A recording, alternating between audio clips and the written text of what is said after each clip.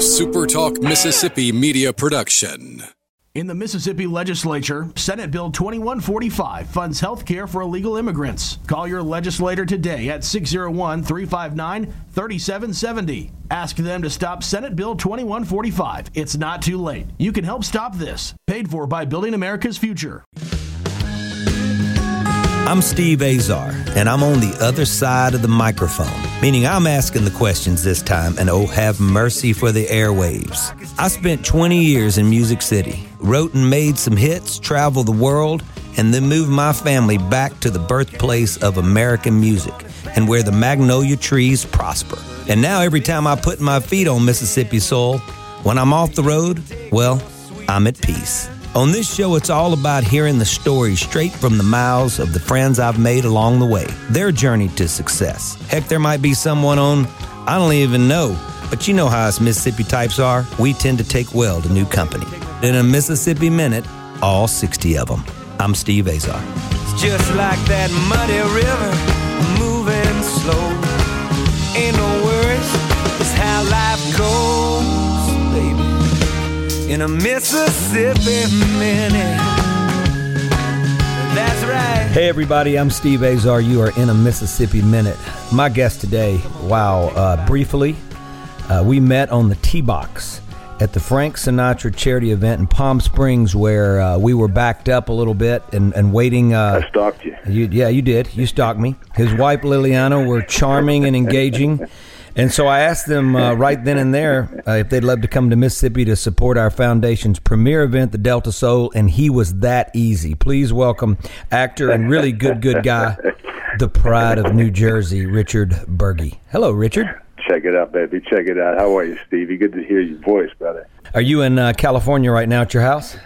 I am in Orange County, California. I just came back from getting a little razor trimmer thingy, electric dealie to whack my beard back. I grew an old man beard. I got, about an inch or so of white beard. I'm doing a play, so I think I might go for just a mustache. I'm not really sure yet. But, I'm going to do some manscaping this afternoon. Yeah. Well, that's always a good thing. You know, in Mississippi, there's not a lot of that going on. So I'm like the only guy, I think. So it's good to, all my farmer friends, they always have a big check. They always mark a box questioning all that is me down here.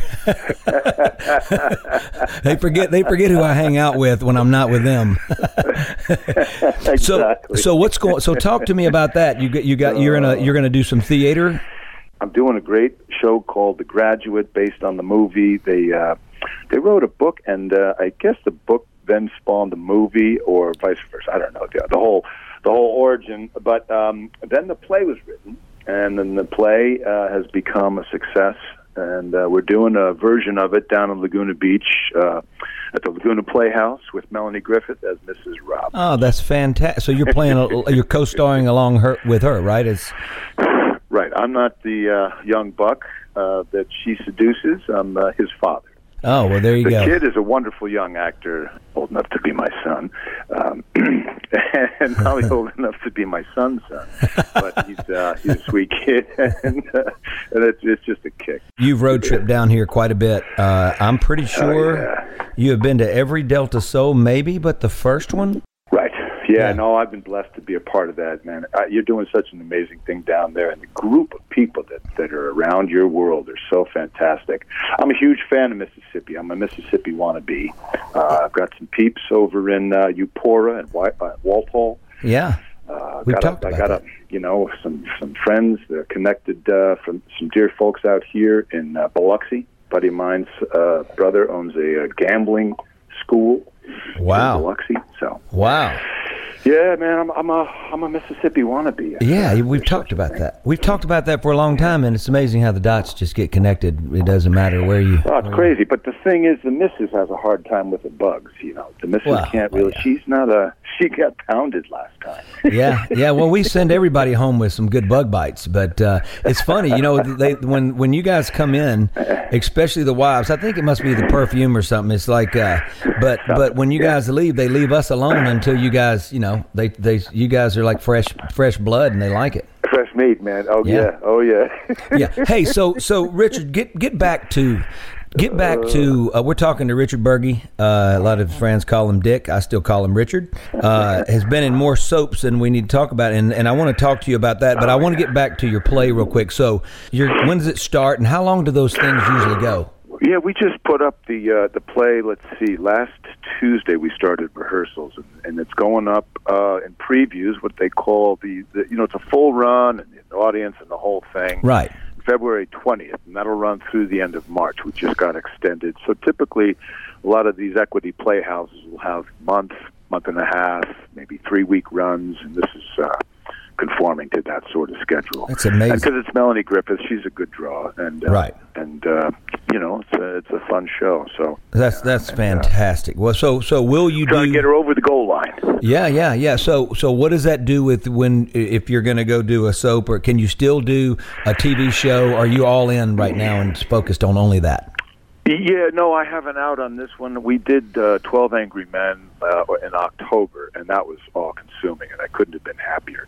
But I got an out right now because it's pilot season, and last year it came down to me and another very good golfer for the lead in the remake of Dynasty. I don't even know if it's still on the air, but so I'm around the puck, as they say. Yeah. Well, you're always working. I'm in the game for these shows, and the last thing I wanted to do, though, brother, was Dynasty. And try and step into John Forsythe's shoes. Right. So anyway, God has a wonderful way of intervening, and I showed up, but I kind of shot myself in the foot.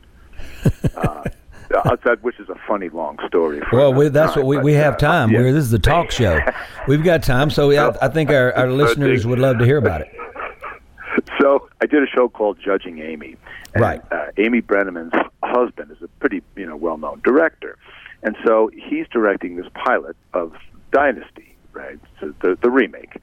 So he said, Amy's husband's doing it, and would you come in? So I went in and I read, and we hit it off. I hadn't seen him in a while. And so I just, what's called, I read the sides, where those are the things that are part of the script, excerpts from the script, that right. are, the scenes you're playing. So I never read the script, I read the sides. So I go in and I do it, and they say, great, love, and come on. They bring me and this guy, Grant Show, who was on Melrose Who's Place, been to the Delta Soul as well. Grant's been to the Delta Soul. Grant's been down there? Yeah. Grant's a good guy. Yeah. He is a good guy. He's an old friend. We did a series together in San Diego, and he's a terrific golfer, I heard. Right, he's pretty good. Let's don't push it, but he's pretty good. We're talking to you, baby. I think you could take him. Yeah. I think you could take most anybody because you got the mental game. You take him down with your mental game. So keep going. So Grant now is up for the role. Grant, we see each other. Yeah, we go into the CBS Radford where they film Seinfeld and Mary Tyler Moore and all these great shows. There's still a ton of shows that are going on there right now. Classic old studio, wonderful feeling. You go on a lot. You're going in front of all the bigwigs at the network. And at this point, remember, I haven't read the script. Yeah, you've done what I've done, which is read Cliff Notes. So I get it. I go in there with the head of the studio, the head of the network, everybody. They put you in this cauldron that's the most unrealistic, scenario for getting a job. You're sitting all alone, and you got this big room full of people. This was in a tiered room. You're reading with the casting director. Right. It's a static environment. Nobody's moving. It's completely different from what you would do on the set. Right. And this is how they determine. Extremely inspirational. You're telling me, right? I'm there. I'm doing the scene, and then we stop, and then the director, my buddy, he says something like, play it a little more like whatever. You've got nose hairs you got to pick out. I forget what he said. Right. And I said, great. Well, I'm a little confused because there's 3 characters, but I couldn't figure out my eye line here because the whole thing's being recorded, mind you. And he said, no, this girl's playing both characters. So I started to riff a little bit. I said, oh yeah, I told them the truth. They said, well, that's what happens when you don't read the script. And I said, and then I riff on that. And I'm starting to dig my hole. I said, who needs a script, really? I mean, it's a little overrated reading the whole thing. Just get to, and the room went silent. And he's laughing nervously with me. Right. He knows it's true. Yeah. And I just pooped the bed, which was great because I told my manager and my agent, I went in there kicking and screaming. It was, I like going in auditions and doing these things, but the last thing I wanted to do was Dynasty. Right. Wait, so you didn't even if it might have been a good paycheck. No, I didn't. I had an arrangement with the Lord, and he helped just sort of put this whole thing to rest. He has a way of doing that. You know that, don't you? Yeah, I sure do, brother. I can't tell you the times I've asked for things and it just hadn't worked out. Talking to Richard Burgi, otherwise known in so many roles. I mean, if you watch soaps, which we're going to talk about a little later, because I want to talk to you about the difference in film and soaps. But One Life to Live, Another World. I remember As the World Turns, Days of Our Lives. I mean, you have played roles in the big ones, and it's always great. General Hospital. Oh, that's absolutely right. And I've got stories of my own, how when I was back in the day and Luke and Laura were trying to get together, and my roommate convinced me that was the day we would actually turn the lights off, turn Christopher Cross's Hey Laura on, because they made you wait for a year or two that they were going to hook up. I remember, and I had an organic chemistry lab test that afternoon, and he talked me out of not going, which is another reason why I'm not an eye doctor today, which is a good thing. But it was that day, believe it or not, and they met in the courtyard. I mean, I can't believe I'm sitting here saying this on the radio. I'm supposed to be a tough guy, and write tough lyrics and exactly. But yeah, right? I mean, it happened to me. Oh, that's funny. I fell into it. Funny. I am with Richard Burgi. Stand by. He's going to shave his beard for us, and we're going to be right back. You are in a Mississippi Minute. 'Cause I'm the coach.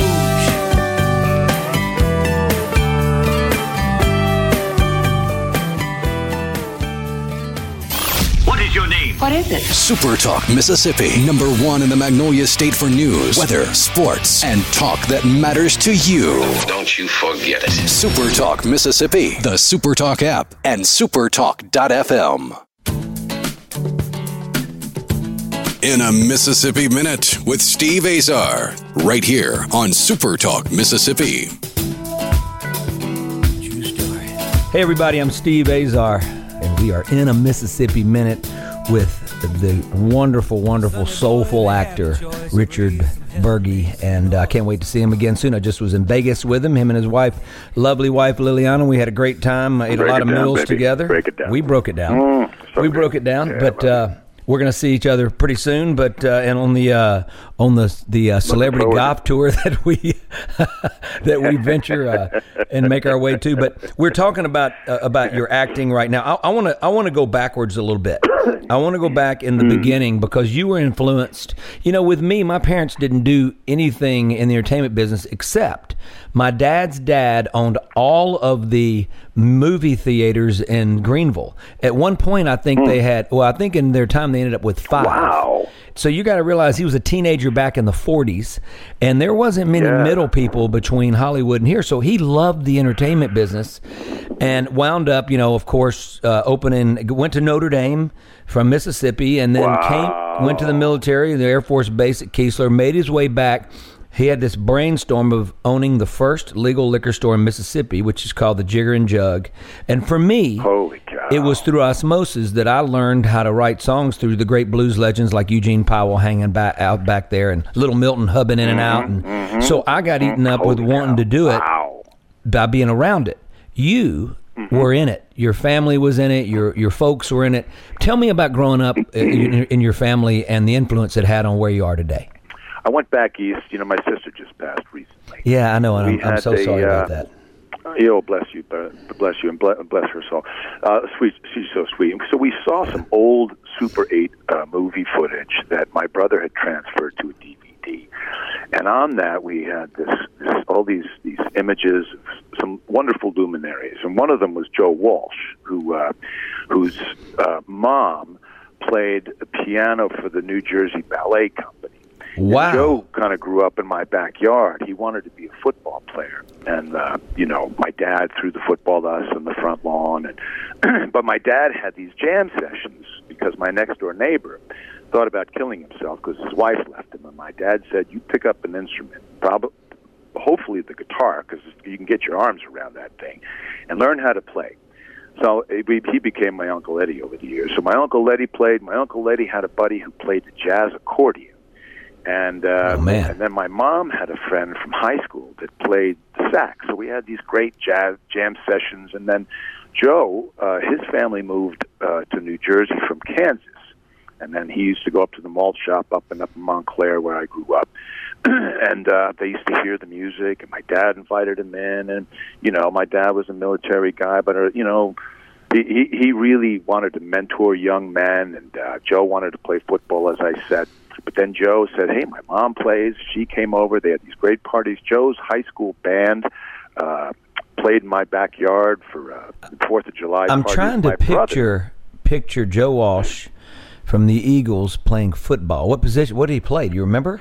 He wanted to be a receiver. He got big hands. Yeah, oh yeah. And he was. You should see him in these Super 8 footage, these Super 8 movies, man. He was in good shape. He was such a goofball, boy. Holy cow! Yeah, still is. And he practiced prominently. My dad was one of these guys. You want to come over and swim in the pool and hang out and have fun? You're gonna dig ditches. You're gonna move bricks. You're gonna whitewash the ball. You know, he was. I don't know how he did it, man.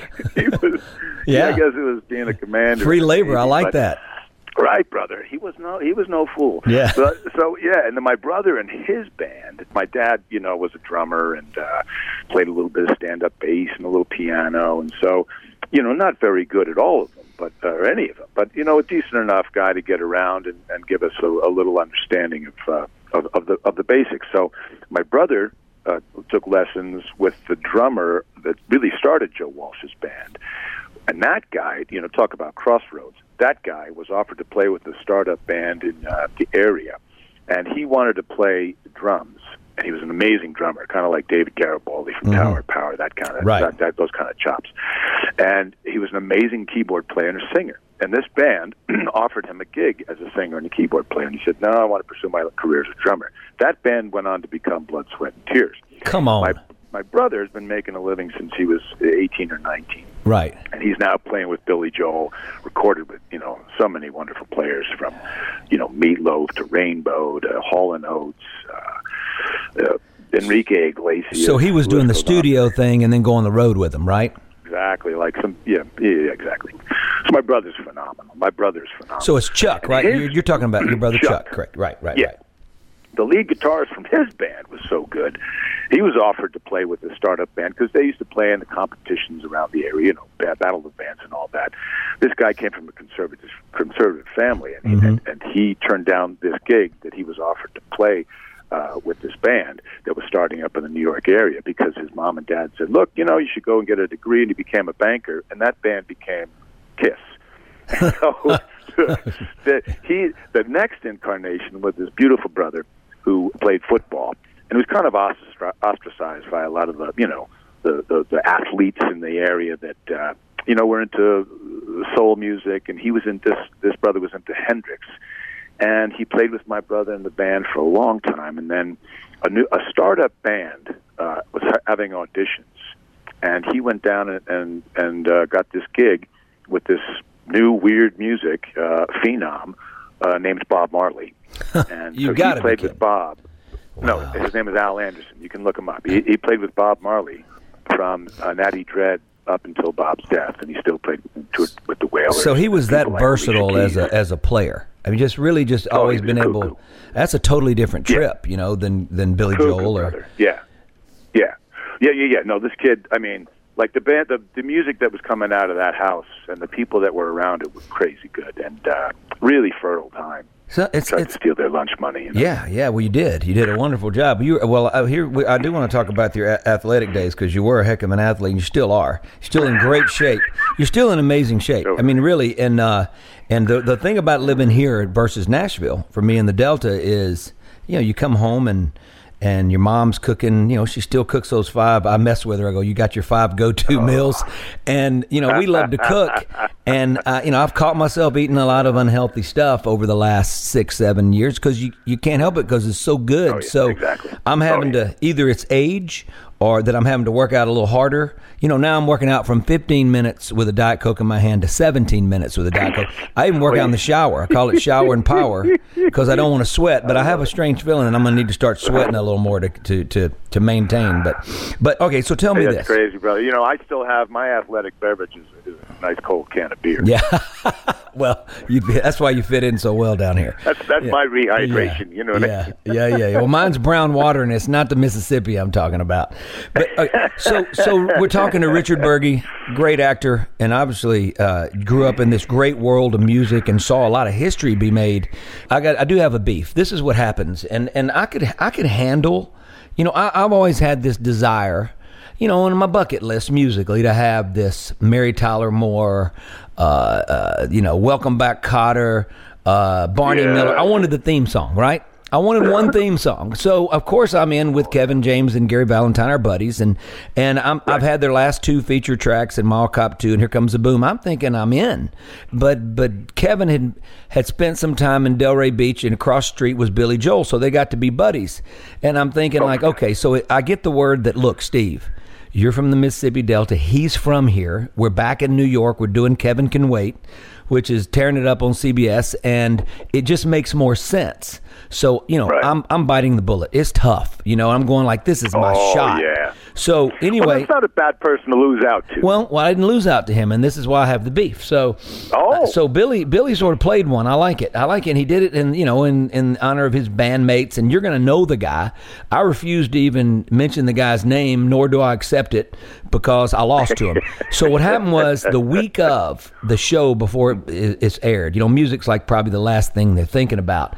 I get a text from Gary, and Gary goes, Kevin said, go in and write it. Billy's not doing the song now.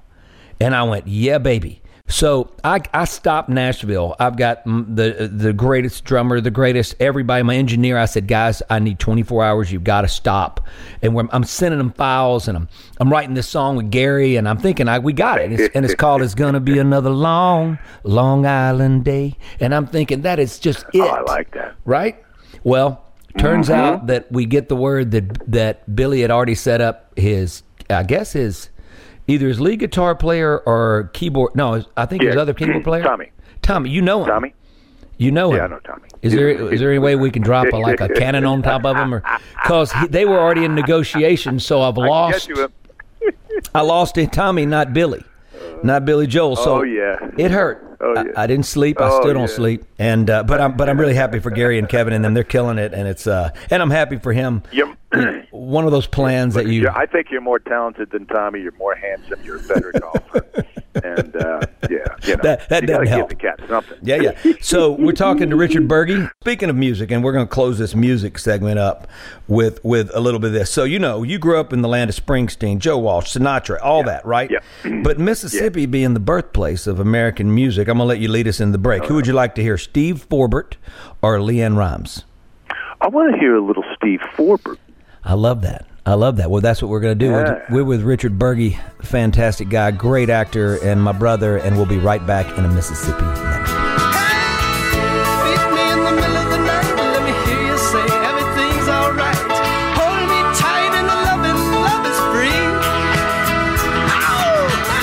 Follow me on Twitter and Instagram at Steve Azar, on Facebook.com Steve Azar Live, and listen to all my music, Steve Azar and Steve Azar and the King's Men, wherever you download or stream. Super Talk Mississippi on your radio, your computer, and on your smart device. I just kind of stream it online. Yeah, online. Listen online every day. Listen live at supertalk.fm and download the Supertalk app to take Mississippi's best talk with you wherever you go. In a Mississippi Minute with Steve Azar, right here on Super Talk Mississippi. Johnny Gunn, he's a guitar player, making next to nothing at a bar nowheres. He says, damn the money. Hey everybody, I'm with Richard Burgi, actor, wonderful actor, amazing guy. Buenos dias, baby. We were just in Mexico, so it was good. We were recently there, and we heard that a lot. I ate a lot of shrimp tacos with serranos, so I feel like how good is that, right? There's nothing better. Okay, so let me ask you this. Let's get into this. I want to talk to you about the difference. First of all, your work on soaps. What got you in the door there, and just being able to play these versatile roles versus TV and versus film. So take me through how you landed your first role. What was it on General Hospital? Is that what it was on? No, it was on Another World. Another World. Shot out the Astor Williams Douglas Fairbanks Studios in Brooklyn, New York, out in the middle of nowhere. And I had, good Lord, man, I was in the Carpenters Union. I had gotten enough time in there to get unemployment. And then I had a little side job teaching squash at the New York Athletic Club, which is another long story. So I was running around to auditions and, screwing up on both ends. And I got a little recurring role on a show called Guiding Light. And Guiding Light had run forever and ever. And from that, I got called in to read for Another World. And I went in there, and I got that. I was driving around in an old 1970 Tornado that my buddy and I had bought because we would drive up to this construction site up in the Upper West Side of Manhattan, up in Harlem, the North River Sewage Treatment Plant. Beautiful, one of my favorite jobs of all time. Probably, the initiatory job. Anyway. So I got this role. I was able to pay my bills as an actor in 1987 on Another World. And I remember driving around in this car. My dad had passed away, and I was just crying, thinking, "Holy cow! I can pay my bills as an actor." And so, how old are you right now at this point? You're still a kid. 29. Okay, so you're not a kid, 20, right? Yeah, just turned 29. Right? No, I mean, I studied. I paid my dues. Right. I had a little construction business. I did whatever I could do. I was a musician. Played in a little band. Yeah, you're a great drummer. Did whatever we could. You are very sweet. Not like yours, but you got a great drummer there, Stevie. But yeah, I did whatever I could to make money, support myself, and all of a sudden, my first gig was Another World.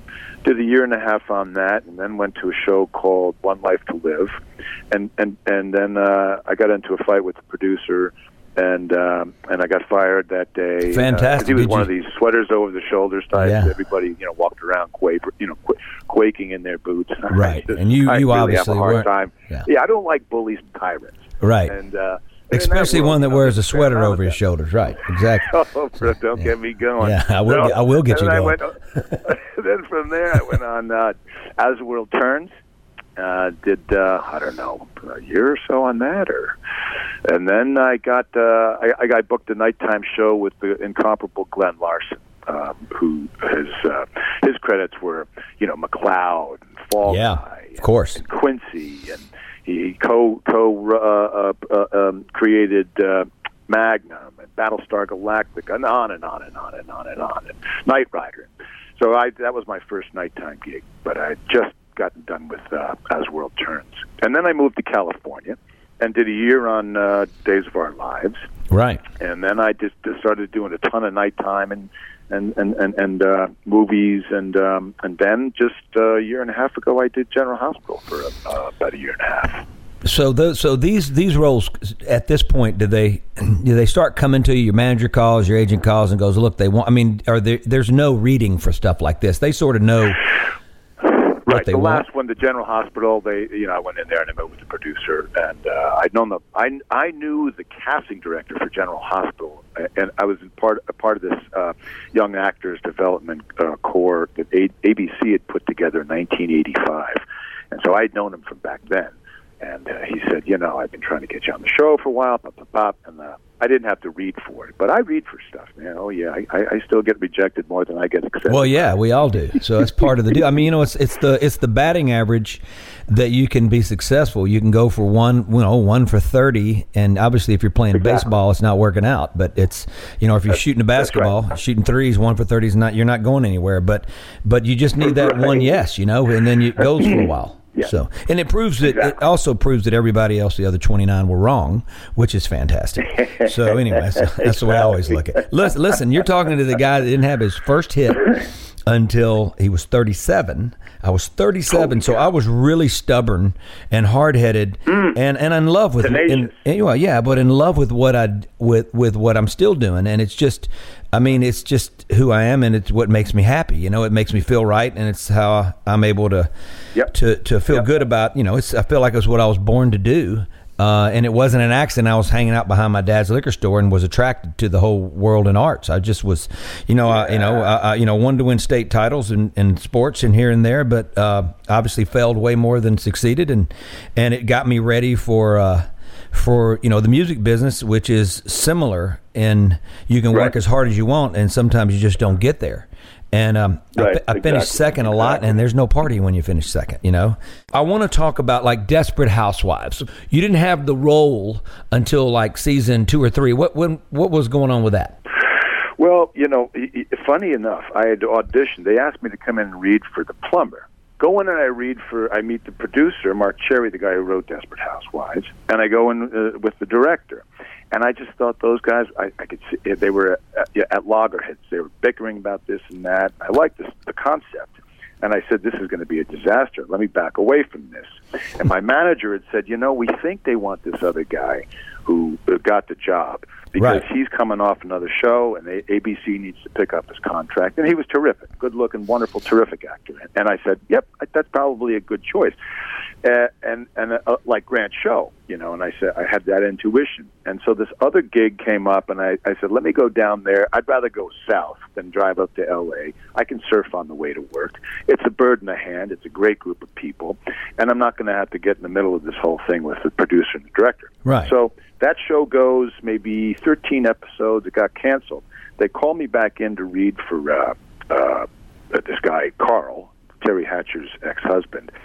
And I just, shifted a gear and went in a different way and had a whole ton of fun in the audition, not caring one way or the other. Did you read your script? You did read the script, obviously, right?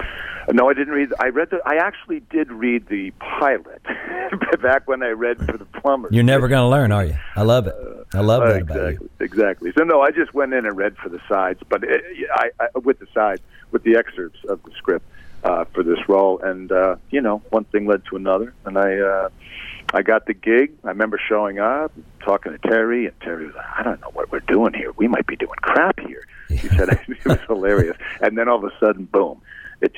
It took off, right? It just took off. I mean, is there any sort of looking back a little bit? We're talking to Richard Burgi, great actor, great friend. I want to ask you, what do you feel makes the magic happen when it just works? I mean, can you look back and go, "Oh, that's why"? Every time, is there something? Is there some common thread that you've noticed? Is it the people you're working with? Is there a sort of camaraderie, that other shows worked? Is it the writers? Is it a combination of everything? What make it a success?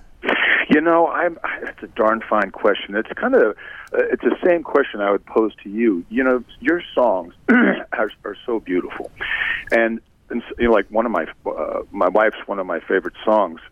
One of her favorite songs is one of yours. So it's kind of like, what's the difference between writing a song that's just off the charts beautiful and having it go just bonkers? There's some weird thing that happens. I can't figure it out. It might have to do with something that's way past you and I and our basic understanding I'm a bit of a Neanderthal when it comes to things. I just go for, I'm still a guy who thinks, $500 a week, putting up sheetrock is a great living. Yeah. So I have no idea how it all works, brother. I swear to God. And seeing someone like Joe Walsh, who grew up in my house, right? And all of a sudden, this guy's, he's up there with Paul McCartney in the pantheon of rock gods. It's ridiculous. So I have no idea, because that guy's a consummate screw up. Right. Oh no, I'm going to talk to you a little bit about it. We're talking to Richard Burgi. He has got razor in hand. Stand by, everybody. You are in a Mississippi Minute, all 60 of them. I'm Steve Azar. Say I'm gonna be the devil to see my angel tonight. There's a little piece of heaven down a snaky Louisiana road, sweeter than a taste of homemade wine and hotter than Tabasco. Tearing up the retreads, right foot full of lead, ain't slowing down for alligators, copperheads, like a runaway train barreling down the line. Yeah, I'm gonna be the devil to see. No other news team covers the Magnolia State like News Mississippi. On air with reports every hour and breaking news as it happens. News Mississippi at newsms.fm, the official news provider for Super Talk Mississippi. In a Mississippi Minute with Steve Azar, right here on Super Talk Mississippi. I get the ball when the game's on the line. I know what I want, and I don't change my mind. I'm not telling tales out of school, just speaking the truth. Hey everybody, I'm Steve Azar. You're in a Mississippi Minute. We're with my pal Richard Burgi. A lot of people call him Dick. I still call him Richard. And speaking of Joe Walsh, we were talking about Joe Walsh growing up in your backyard. He moved down to Memphis when I was a teenager, and our band had become really hot in Memphis. And not that we were that good, but by God, I thought we were. And I was writing all my own stuff. And back then, sort of, you were at the mercy of the guys you were playing with. So musically, my songs came out how the guys articulated them, and that's just the way it is, and that way it's always been. I figured out in the long run, it took me a lot of years to figure out how I can control the situation and get things like I wanted and let them play their way, but sort of paint early, and then all of a sudden they had to play like they played, but it worked out. And it didn't sound like I was just singing a song that I wrote that ended up being something else, So I learned how to sort of do that. But back in that day, I used to wear these moccasins, and Gwen fell in love with me, and I'd had these big headbands. I had my butt cut out of my jeans. Go up to all the way to the knees. No, man. I don't know what it was, but then I'd had this. And then I'd have these jeans that all. And Gwen still got them all. I must have 20 pair, and they had the butts cut out. And I had this lady that would sew material in them. Why would I cut the butts out and put other material? So I'm there one night playing in Memphis, and Joe Walsh had moved there, and he had this guy that drove him around in a little bug Volkswagen, and so and he'd come in and he'd tell everybody what you play.